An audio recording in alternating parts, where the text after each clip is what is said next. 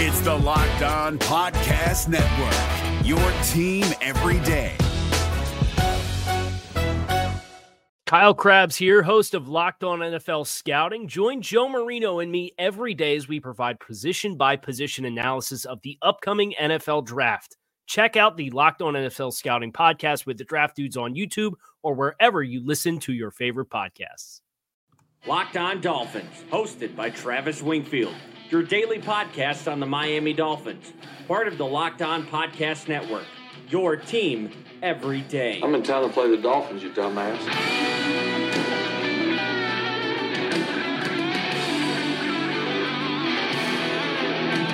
What's up, Dolph fans, and welcome into the Wednesday, January the 30th edition of the Locked On Dolphins podcast. I am your host, Travis Wingfield, and as always, I am here to bring you your daily dose of Miami Dolphins football. And on today's show, this is going to be a fun one. We've got Mark Schofield of Locked On Patriots to discuss Brian Flores, Chad O'Shea, the Senior Bowl, quarterbacks in the draft, and so much more. But first, really quick, subscribe, rate, and review the podcast on Apple Podcasts. Follow me on Twitter at WingfieldNFL. Check out LockedOnDolphins.com, the number one blog in the Locked On Network. And of course, the other Locked On Sports family of podcasts, like the Locked On NFL Draft Podcast and Locked On Patriots Podcast for all the local and national coverage of all of your favorite teams. I don't want to waste any more time without Mark. Let's go ahead and jump right in. That's another Miami Dolphins.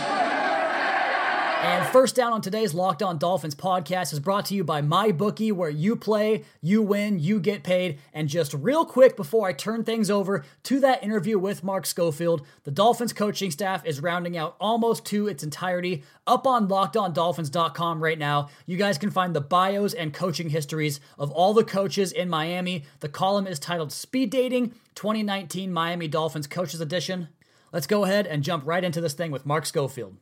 And joining the podcast now is a longtime friend of the show. He's part of the Locked On Podcast Network as the host of Locked On Patriots. You guys can find his work all over the place at Inside the Pylon, Pro Football Weekly, The Score, and Big Blue View. You can also probably find him listening to Africa by Toto somewhere, rather. He is at Mark Schofield on Twitter. Mark, what's up, man? Travis, buddy, always a blast to be with you, my friend. Excited to talk to you about. I know we've got a loaded slate here, so kind of chomping at the bit to dive in. Yeah, I can't wait either because we have so much news with this coaching staff, and who better to get than Mark on the podcast here? And I won't bring up our last podcast, which was Before the Miracle, which I guess you're laughing now like you do every single year at us. But let's go ahead and move on and talk about the guy that's coming south to Miami to coach this Dolphins team in 2019, Brian Flores. I just want to kind of give you the floor here. I have a few questions, your thoughts about him in general. Tell me why you think he will work, what you think he would do that would make it not work, and maybe some of the positives and negatives with Brian Flores as a head coach in Miami. Well, Travis, what's always interesting about the idea of coaches leaving the Belichick umbrella is whether they're going to have sort of the mental aptitude and sort of the intestinal fortitude, we'll say, to sort of take over the shop and run everything. We see this sometimes from time to time where a coach will leave the Belichick tree, the Belichick umbrella. And because Belichick has his hands in everything, he's a very hands-on head coach, sometimes they don't really have the level of experience to go on and take that full load on themselves. I mean, we saw, for example, Josh McDaniels had some success early and then it kind of petered out. Bill O'Brien, obviously, he went to Penn State, so he had a little bit of an experience running the shop himself. Romeo Crennel, Charlie Weiss, varying levels of success. I think what's sort of different about Flores is we've seen in the defense this year sort of a complete buy-in into what he's done as a defensive play caller. And we can't even call him the defensive coordinator because the Patriots, they don't give you that title right away. You have to earn it as a defensive play caller first. But look at what he's done with this defense. He's made it a more aggressive unit. It's been a more functional unit. They've identified in some players the ability to sort of mix and match in the secondary, and they lucked out in the sense getting J.C. Jackson, the undrafted free agent out of Maryland, who I think has given them some flexibility in the back half of that defense, particularly down the stretch, where they've done some un-Patriots things, whereas in the past you might see them put their best corner on, wide receiver 2, leave him on an island, and then get their second best corner on wide receiver 1 with safety. help. They don't have to do that now because of the flexibility they have. They're more aggressive up front. They've done some different things schematically that we haven't seen a ton from Belichick in the past. The radar or amoeba alignment where they take Trey Flowers, their best edge rusher, they kick him inside, and they go basically with one down lineman, and they move everybody else around. That confuses offensive lines. It confuses the quarterbacks. They harassed Kirk Cousins with that look. And that stems back to what he did even in the preseason. They were more aggressive in the preseason, calling blitzes. They got the buy-in from guys like Dante Hightower and Devin McCourty, some veteran players on the defensive side of the ball. And so what that tells me is he's going to be more of a player's coach, more of a guy that you might get that buy-in, that critical buy-in from your veterans, from some of the more established players that's necessary during a transition period. If you look at Matt Patricia and his transition period from defensive coordinator with New England now to the Detroit Lions, there was friction at times between the players and the head coach because of perhaps the way he handled things. I think you're going to see a different scenario down in Miami, and I will tell you that Patriots fans by and large believe in this guy, and we want to see him succeed, even if it is in the AFC East, even if it comes at perhaps the expense of the New England Patriots. That's how we feel about him. And I think the idea that he's going to bring Chad O'Shea with him, that tells me that he has a vision for what's going to happen on the offensive side of the ball. This might be a mirror image situation of the Sean McVay coaching staff, out in LA, where if the offense is on the field, what's Flores doing? He's sitting with his defense. He's got his back to the field because he's going to trust that they're going to take care of what they need to take care of, and he's going to get that sort of ability to sit down and make sure his defense is doing what they need to do, executing their assignments. I think schematically you're going to see a lot of different looks from this defense. I think you're going to see some different pressure schemes, some different alignments up front. He this season showed the willingness to go anywhere from base 4-3 to 4-2-5 to 3-3-5 to 3-2-6, to 4-1-6 to 3-1-7. I mean, he's shown you a ton from alignment, from personnel, from schemes, from X's and O's. And so I think it's a very good hire. I know it might be viewed as somewhat of an outside of the box selection as a head coach who hasn't even been a coordinator yet. But the fact that he was getting interviews last year, and the word on the street was he sort of blew the doors off his interviews, leads me to believe that the Dolphins might have hit a home run with this hire. Oh, man, you're speaking music to our ears over here in Dolphin land. Mark Schofield of Locked On Patriots talking to us about Brian Flores here on the Locked On Dolphins podcast. And before we move on real quick to Chad O'Shea, Mark, I got to ask you, you mentioned that, it's a rite of passage to become the defensive coordinator under Bill Belichick. Do you think that if Flores had not been hired by Miami, he would have gotten that promotion in 2019 to the Patriots? I think it would have been a lock. I mean, I think with the job that he's done, and let's not forget, last year, this is a New England Patriots team. They're making it to their third straight Super Bowl. But last year, that defense was a bottom 5 defense, DVOA, yardage per game by almost any metric other than, say, scoring defense. It was a bad defense, and we saw them get exposed in the Super Bowl.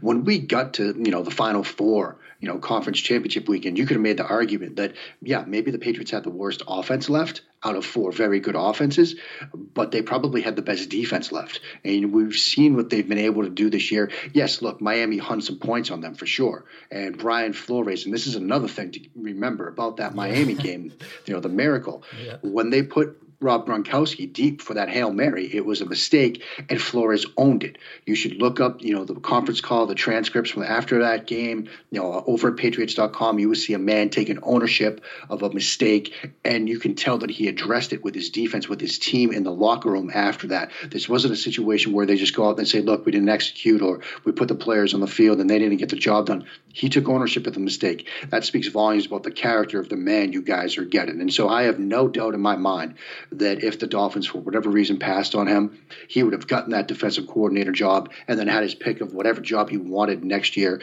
when the hot seat coaching carousel spun up again. Let's go ahead and shift gears here to the offensive side, because you mentioned that he really is going to entrust Chad O'Shea to kind of execute the vision of the offensive side of the ball. And some of the Dolphins fans' concerns out there are the fact that he has never been a play caller in the NFL. He's been just a wide receivers coach for the Patriots for the last 7-8 years now. And I know they're buddies, I know they're tight, but they do have a lot of experience they're putting ahead of those guys in consultant type of roles. Like Jim Caldwell, for instance, has tons of experience. He will coach the quarterbacks, and there's other guys on the staff that have called plays as well. So Chad O'Shea, as far as your perspective, will he kind of bring over that similar Earhart-Perkins scheme they run in New England? Will it be something he has his own fingerprints on? And do you think it's going to work out? I understand some of the concerns and perhaps some of the hesitation with Chad O'Shea, who has been a wide receivers coach and hasn't had the title of offensive coordinator before, hasn't been technically a play caller before, but we'll get to that in a second. I think to your first point, he's going to bring that same Ern Perkins system. That's what he's going to cut his teeth under. That's the system that he's been in with the New England Patriots for a while now. But I think the thing to remember is what the Patriots do with the guys that they're looking to promote at some point, they give them play calling experience in preseason games. He's called preseason games before for New England, dating back for a couple of years now. They give him the chance to call the final preseason game, so he gets that feeling for it of putting together a game script of what it's like to go in, from drive to drive and set things up and things like that. So it's not like he's never sat down and put together a game script for. Another thing to keep in mind with how they use sort of their assistants, he puts together their red zone packages, their red zone reports, and he's done a tremendous job over the years for that. You look back at some of how the Patriots have had success, with the New England Patriots, they've been a very good offense in the red zone. If you look at, the Do Your Job video that came out a couple of years ago after they beat Atlanta in the Super Bowl, McDaniels, heaped praise on O'Shea and how he put together their red area report, how he researches it, how he's been responsible for that portion of their game plan and preparation for years. And yes, there were times when the Patriots perhaps this season struggled a bit in the red area, but for the most part, they're a team that knows when you get inside that scoring area, you get inside the 20, you got to put the ball in the end zone. And they've been very effective at doing that. And a big part of it is what O'Shea's done from a game planning and scouting perspective. And so, yes, you're not getting somebody that has years of experience calling plays. Yes, you're not getting somebody that's been an offensive coordinator before, but he knows the system inside and out. It's a quarterback-friendly system. It's a receiver-friendly system. The terminology might take some getting used to, but once they get that down, I think he's going to have the offensive scheme in place, and he's going to have some of what he needs from an experience standpoint, both from calling some plays in limited spots, as well as what he's done in sort of red zone prep to make this a better offense. And we're going to come back on the other side of the podcast here with Mark Schofield, including what he's looking for from the rookie quarterback class when he ships off to Indianapolis for the scouting combine in a couple of weeks, and who would be the best fit in Chad O'Shea's offense. We'll do all of that next, but first, a word from MyBookie. And you guys know by now that ever since I started this podcast, I get asked for advice all the time, and usually it's about which team should I bet on this week, Travis. And the truth is, I don't always know who's going to win, but if you think that you know, you got to check out MyBookie, because remember, who you're betting on is just as important as who you're betting with, and that's why I always tell people to bet with MyBookie, the best bet you'll make all season. They've been in business for years, have great reviews online, and their mobile site is very easy to use. Lay down some cash and win big today.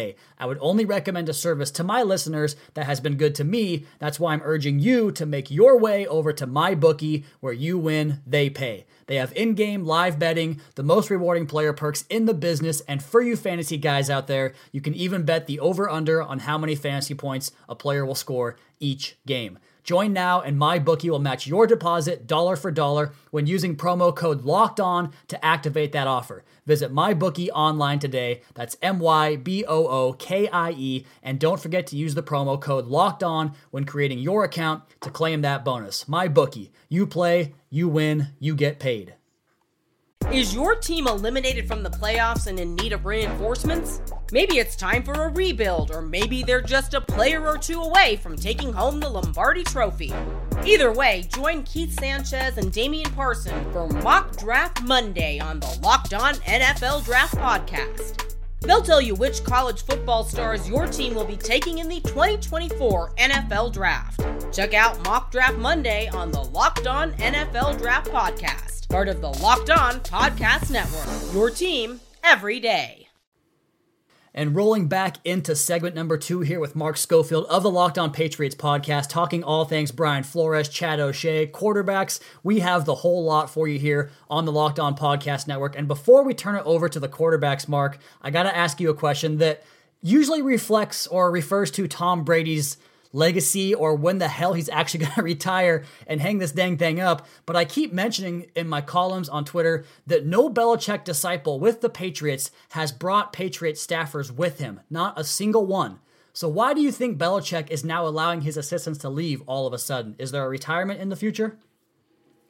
I don't know so much if there will be a retirement in the future, because you could see a situation where if he does retire at the end of the season, the obvious replacement would be Josh McDaniels, in which case Chad O'Shea would get bumped up to offensive coordinator. And you sort of wonder if Chad O'Shea would, know something like that and still be able to say, look, I'm going to leave town. I think what it more reflects is that perhaps Belichick has looked at some of the success or lack thereof of the guys that have left him, the Crennels, the Weisses and company, and realize that, look, they need some help too. And that might speak to whether, Belichick's starting to wonder about his legacy in the Belichick tree. Maybe it's how he feels about Flores. Maybe it's the relationship that Flores has with O'Shea. But I don't think it really speaks to sort of a retirement situation. I think if there's a person to watch for retirement at the end of Super Bowl 53, it's Rob Gronkowski. Sure. I'm almost 50-50 right now that this is his last game, not just in a Patriots uniform, but in the NFL. You saw how happy he was during media night. And maybe that's just Gronk being Gronk.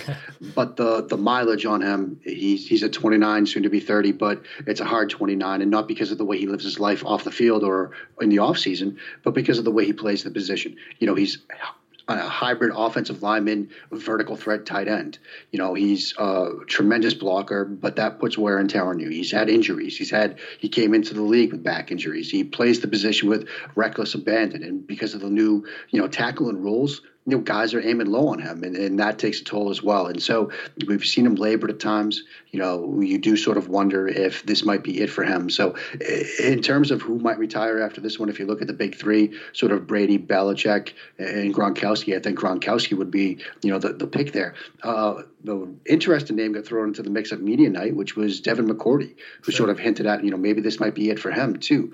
And Patriots fans would be sad to see him go. He's been such a versatile defensive back for this team for so many years, and a tremendous person, a man of character off the field. It seems like every single season he's sort of, one of the Patriots representative for the Walter Payton Man of the Year award. He does so much away for the field from the charity perspective in the New England area and in the Foxborough community. And so, if he steps away too, that will be a tough person to replace, not just for what he means to the team on the field, but for what he means to the New England area off of it. Absolutely. I've always loved Devin McCourty. Even being a Patriot, he's always had my respect to the utmost. You mentioned Rob Gronkowski possibly moving on, probably the least of the three that we want to see go as Dolphins fans. But if the Dolphins are going to overtake the Patriots, Belichick, Brady, Gronk, McCourty, or not, they're going to have to find a quarterback. And this year's quarterback market is unique in the sense, to me, Mark, that I think fewer teams this year really have a need to go out and find like the franchise quarterback. I would say there's probably 5 or 6 teams that are really, really, really going to be searching for sure on the quarterback market. Let's go ahead and start with the veterans here, this very lackluster group. Where do you come in on this free agent group with, Nick Foles about to get cut most likely, Joe Flacco, Teddy Bridgewater? Who do you like, and where does the merry-go-round stop for some of these guys on that free agent market? It is a strange group. I mean, I think in terms of the potential free agents, and I'm going to throw a trade name in there to keep in mind that I like the most. I like Bridgewater. I think Bridgewater would be a good fit, perhaps in a Chad O'Shea offense. I think he was somewhat miscast in Norv Turner's more downfield, vertical passing game. I think when you saw him sort of in limited exposure with the Jets and sort of what they were doing for more of a West Coast type offense, and then obviously moving on to New Orleans, obviously just had the one start. But I think he's more suited to a short intermediate type of passing game, which is what you're looking at Chad O'Shea to potentially bring to Miami. So I like him. Flacco, I'm not that excited about. The idea of Foles, he's going to get a big payday because of what he's done in the playoffs and what he's delivered to Philadelphia. But I still look at him as more of he's your long-term backup spot starter type. He's had some great seasons, but they've been in, different offensive systems. I'm not so sure I'm willing to throw a big payday at him and have him fix our problems. The name I'm intrigued at from a sort of trade perspective is Jacoby Brissett. And obviously there are some Patriots ties there. That's where he began his career. He had a win for New England on a Thursday night game on a short week against the Houston Texans.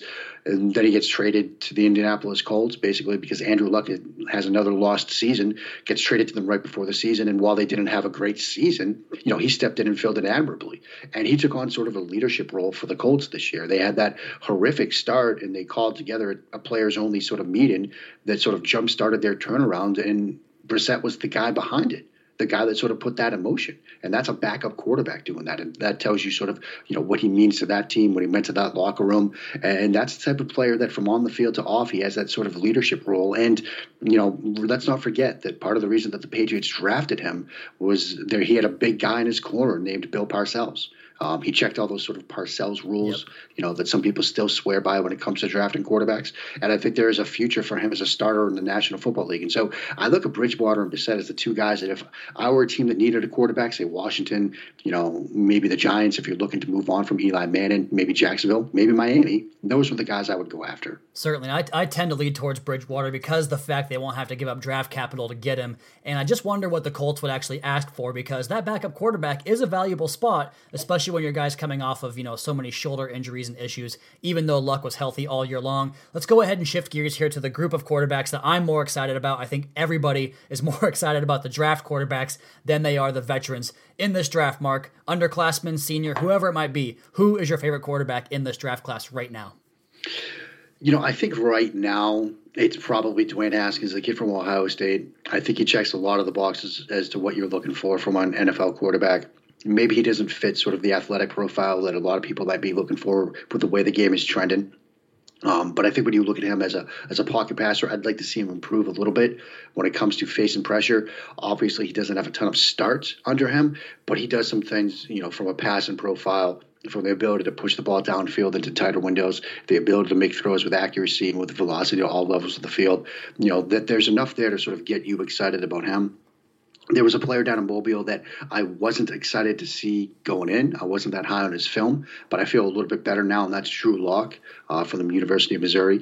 I think he's a little bit more of a scheme limited quarterback in a certain sense, in that 3 years ago he was running basically Baylor's offense, a lot of smoke routes, hitch routes, curl routes, go routes, stuff along the boundary outside the numbers. Derek Dooley comes in, they take on somewhat of a pro style flavor, so there's a little bit more over the middle, but it still wasn't enough to get me excited about him. Release points were inconsistent, footwork was a mess, a lot of fadeaway throws, but he had a great week down in Mobile. Certainly looked like the best quarterback down there. So I'm pretty excited about him right now. Jarrett Stidham, which is an interesting one because going into Mobile, I was not high on him at all. He was a player that if you had asked me at the beginning of this year, who do you think could rise? I would have said him in a heartbeat. I liked some of what he did in a limited offense at Auburn, but he had a bad last year at Auburn. And part of it, I think, was that offense. The offense, I think, really sort of put the handcuffs on him. They didn't ask him to do a ton. Talent around him wasn't great. And what's amazing about Stidham in the week that he had, because he looked great throwing the ball, looked great with his decisions, with his ability to manipulate defenders. Got a chance to talk to him after the final day of practice, and I asked him what his favorite route concept to throw that week was, and he just basically laughed and said all of it. And all that told me was that, look, man, he was loving life in Kyle Shanahan's offense as opposed to what he was running the year before. And so I think he had a very good week. Does he get into the first round mix? Probably not. Maybe he's more of a day 2 guy, but I was looking at him as maybe a late day 3 guy. So he's certainly helped himself. Then there's Daniel Jones, and he's got some work to do as we look ahead to the combine, because going into Mobile, he was a quarterback that a lot of people had maybe as another first-round pick in this class. I also think he's a very scheme-specific quarterback. I think in a pure West Coast system, he might work well. That's where he functions at his best from a decision-making standpoint. His placement in the short area of the field tends to be at its best. He seems to have a pretty good understanding of leverage when you're making those short throws, hitches, slants, those concepts that the Patriots like to run. So I think he might fit what the Dolphins like to do. But the problem with him is he had a very bad week down in Mobile. And I'll sum it up this way. That Wednesday day of practice was rained out due to weather. They moved it inside. They only had access for just 2 NFL personnel people per team. And media couldn't watch it until that night on tape. So it wasn't until, after dinner, around 10 o'clock at night when I finally got my hands on the clicker at the hotel and got a chance to walk through what they were doing in practice. And I watched his 7-on-7 session. And here were his first 3 throws.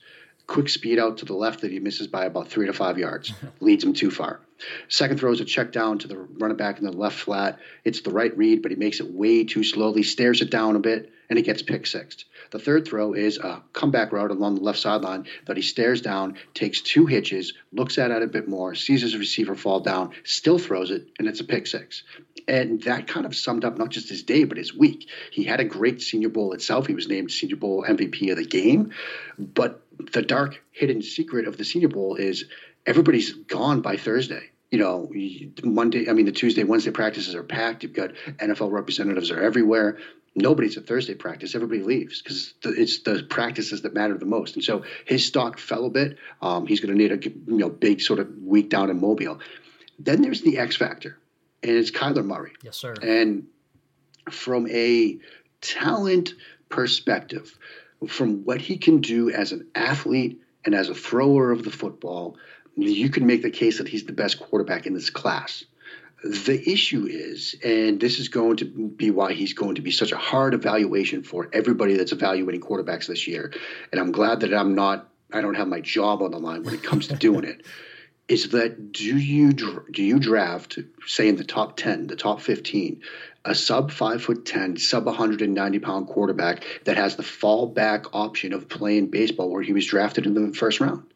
It's a risky proposition. It's a decision that gets people fired. And, I've been talking to a lot of people around sort of the league, other people in the media. And, we have to remember that the people making these decisions have mortgages, have kids in school, have, bills that need to be paid. And this is why we sometimes see the NFL miss on quarterbacks, is because if you make the safe decision and draft the safe quarterback that fits the mold and he doesn't pan out well, you might get fired a couple of years down the road, but you're going to get another job. If you break the mold and roll the dice on a Kyler Murray and he, either doesn't play right away, then flips back to the A's, or it doesn't work out, well, you drafted a sub 10-inch, 180-pound quarterback. You had to have known it wasn't going to work out. It was a huge roll of the dice. And 3 years from now, you're selling insurance. I mean, that's the kind of real-world implications that a decision like that has. And so he's the proverbial player that's going to get somebody fired. Either he's going to get somebody fired because they drafted him, or he's going to get somebody to be fired because they passed on him. It's a risky roll of the dice. And general managers, scouts, player personnel people, they're risk-averse people. They'd rather be safe and make the safe mistake than roll the dice and miss wildly on a Kyler Murray. And so he's going to be a hard evaluation.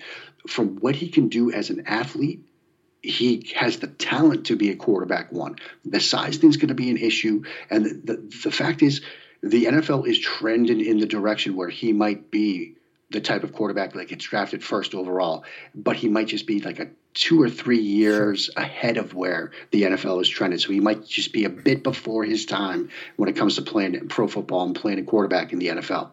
Well, I hope that's the case because I absolutely love the kid. I can't get enough of what he does on the All-22, on the the national champion or the college football playoff games. Just the explosive electricity that he brings to the stadium. Miami has missed that for so long now. And you mentioned like the risk-adverse idea behind it, and I almost think the Dolphins, that almost fits their mold, because if they are actually going to adhere to Stephen Ross's claims that they're going to be a patient rebuild, he would make sense, because if he flames out in a year or two, then they're right back in position to go after Trevor Lawrence or Justin Fields. And if he works out, great. We're all flying and we're all happy. So some fantastic notes there, Mark. I don't want to let you go just yet. On the other side of the podcast here, I got to ask you, who would be the best fit in this entire offseason market of quarterbacks in Chad O'Shea's offense? We'll do that next here on the Locked On Dolphins podcast, at Wingfield NFL, at Locked On Fins, and Mark is at Mark Schofield. Is your team eliminated from the playoffs and in need of reinforcements? Maybe it's time for a rebuild, or maybe they're just a player or two away from taking home the Lombardi Trophy. Either way, join Keith Sanchez and Damian Parson for Mock Draft Monday on the Locked On NFL Draft Podcast. They'll tell you which college football stars your team will be taking in the 2024 NFL Draft. Check out Mock Draft Monday on the Locked On NFL Draft Podcast, part of the Locked On Podcast Network, your team every day. Is your team eliminated from the playoffs and in need of reinforcements? Maybe it's time for a rebuild, or maybe they're just a player or two away from taking home the Lombardi Trophy. Either way, join Keith Sanchez and Damian Parson for Mock Draft Monday on the Locked On NFL Draft Podcast. They'll tell you which college football stars your team will be taking in the 2024 NFL Draft. Check out Mock Draft Monday on the Locked On NFL Draft Podcast, part of the Locked On Podcast Network, your team every day. Okay, Mark, we're back here with segment number 3, talking about Chad O'Shea, new Dolphins offensive coordinator. We talked a lot about his scheme, his system, his play calling, his overall in charge mentality of the offense in Miami under Brian Flores. We just talked about the quarterbacks coming up in the draft as well as free agency. We talked about Teddy Bridgewater, Kyler Murray, all that fun stuff and connections to the Dolphins. You said that Teddy Bridgewater would be the best fit in the Dolphins offense as well as possibly... Who was the other one you mentioned with me? Give me a Jacoby Brissett. Jacoby Brissett. Been in the same system, yeah. Thank you, I appreciate that. In the draft, who would you say is the best fit for the Chad O'Shea offense we're going to see in Miami? You know, it's weird because a lot of these quarterbacks, they're not running sort of timing and rhythm-based systems, with the exception of a guy that I'll mention, but he's not going to get people excited. You know, there are two guys that I think run a very similar system to what, you know, the Patriots run right now. There are guys that I've identified for New England as potential picks on, say, day 2, day 3, and that's Brett Rippon from Boise State, Ryan Finley from North Carolina State. Got a chance to see Finley down at the Senior Bowl. Velocity looked better than I expected. Talked to him, seems like a film nerd, so I love that. We were talking some route concepts and things like that, which is super cool. But you're not going to see those guys come off the board before, I think, day 3. And so Dolphins fans probably don't bank on those guys being the savior. They might end up being the savior, but it's more likely that Miami, if they're going to address quarterback, it's going to be earlier. Out of the guys we've talked about, you know, I think Stidham and Jones might be the two guys that would perhaps fit this system the best. I think, you know, when he's looked his best, Jarrett Stidham makes timing and rhythm throws that are so critical to the New England offense. You know, whereas Jones is at his best, but he's running for those West Coast concepts. You know, you're running tosser, which is double slant, which is a Patriots staple. You're running sort of, you know, Gotti, which is an out route on the outside and an option route on the inside. That's a Patriots staple. That's something that he's been running. And so while he had a bad week in Mobile, I could see that working. You know, if O'Shea starts to think outside of the box and starts to really sort of modernize what New England has been doing, obviously you're not really running a modern sort of spread offense with Tom Brady. Murray might make some sense in it, you know, because of the athleticism that he would bring to the table. It just then gets us back to the previous discussion is, you know, how comfortable are you drafting him early enough that it makes sense for him to forego the baseball option and play, you know, quarterback in the NFL and turning the keys over to him. You know, it's going to be sort of a learning curve for him. It's going to be a process. You do run this sort of size risk where, you know, the height and the weight, you know, we don't see, you know, we were talking a lot in the stands at Mobile that the most important place for him in Indianapolis, that's Kyler Murray, is the scale. Yeah. You know, because if he steps on the scale and somehow by some miracle, because we've been told he's sub 5'10", if he checks in at, say, 5'10", 205, and he's looked a little bit bigger, you know, we saw that shirtless video of him throwing with Antonio Brown, looked a little yoked up in the upper body. If he hits those numbers, you know, then you're into more Russell Wilson territory. And so it's not an extreme outlier. You've at least got somebody in the league right now that's done it at an elite level and that has won a Super Bowl. That changes the calculus. I know it seems silly that, you know, 12 pounds and an eighth of an inch might make that much of a difference. But then that gets you from Russell Wilson to Doug Flutie, you know, and do you draft a Doug Flutie in the first round? Even with the way offenses are trending, it's still a difficult decision. And so if he steps on the scale and somehow he's plucking up Wilson size, then it changes it. I think it's a much more defensible decision to draft him in the first round. Yeah, absolutely agree with you on that. And that you mentioned that shirtless video where he's all jacked up. That one was pretty exciting to see as far as his build and just the overall makeup of what his, I guess, genetics are in that build. So, Mark, I did want to ask you about some Senior Bowl players outside of the quarterbacks, but we've ran pretty long on this one, so I'll go ahead and cut it off right there. Again, he is at Mark Schofield on Twitter. You guys can find his work all over the place, host of the Locked On Patriots podcast. Mark, thank you so much for all the knowledge, brother. It was great. Travis, always a pleasure to be with you, buddy. Whenever you need me, whenever the Dolphins make a quarterback decision, whenever they narrow it down, whatever you need, buddy, you know where to find me. Outstanding. And I wish I could tell you good luck on Sunday, but you and I both know I don't mean that. If you had said it, I wouldn't have believed it. So I appreciate you being upfront and honest, my friend. All good, brother. Have a good night, my man. You too, my friend. And off he goes. And we were going to talk about some other positions at the Senior Bowl, but we simply ran too long, and I'm not complaining about that because that was some very great information about the quarterbacks, Brian Flores and Chad O'Shea. but we are very beholden to a 23 to 28 minute time limit here on the podcast. So with that, I'm going to send you guys off. But Mark did say off the air that he anytime would come back and talk about his Senior Bowl notes. So keep an eye out for that. Probably next week, I'll get Mark back on the podcast to talk about other positions outside of the quarterback from the Senior Bowl in Mobile. But as for this podcast, you guys know how it goes. That is my time. If you have a smart speaker available to you, just say play Locked On Dolphins podcast to get the latest and greatest from Locked On Dolphins and the Locked On Podcast Network. Please be sure to subscribe to the podcast on Apple Podcasts. Leave us a rating, leave us a review. Check out the other Locked On Sports family of podcasts for all your local and national coverage of your favorite teams. Follow me on Twitter at Wingfield NFL. Follow the show at Locked On Fins, and keep up to date on the Daily Dolphins blog over at LockedOnDolphins.com. You guys have a great rest of your night. Talk to you tomorrow for another edition of the Locked On Dolphins podcast, your daily dose for Miami Dolphins football.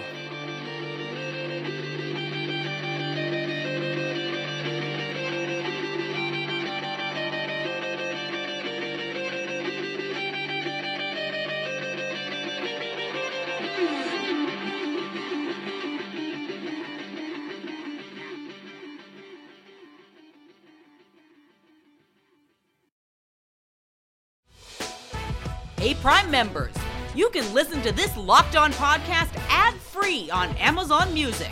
Download the Amazon Music app today. Is your team eliminated from the playoffs and in need of reinforcements? Maybe it's time for a rebuild, or maybe they're just a player or two away from taking home the Lombardi Trophy. Either way, join Keith Sanchez and Damian Parson for Mock Draft Monday on the Locked On NFL Draft Podcast. They'll tell you which college football stars your team will be taking in the 2024 NFL Draft. Check out Mock Draft Monday on the Locked On NFL Draft Podcast, part of the Locked On Podcast Network, your team every day.